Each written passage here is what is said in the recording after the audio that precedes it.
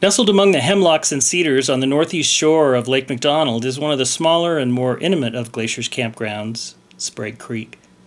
Its 25 sites and proximity to the lakeshore make this a prime spot for campers in the know. Several of the sites overlook the water and offer spectacular views. Due to its small size and the narrow loop road, trailers and other towed units are not allowed, making this the ideal spot for tent campers. Its proximity to the Going to the Sun Road might allow for more noise during the day than other campgrounds, but nighttime traffic is minimal. A picnic area next to the campground provides day use access for those just passing through. It's a great place to stop, enjoy a snack, and play on the lakeshore as well. Directly across the lake from the campground is Howe Ridge. In August of 2003, Howe Ridge was the scene of one of the most spectacular fires in Glacier's history. Pushed by high winds, the fire raced up the lakeshore in a matter of hours and threatened to continue on up the valley.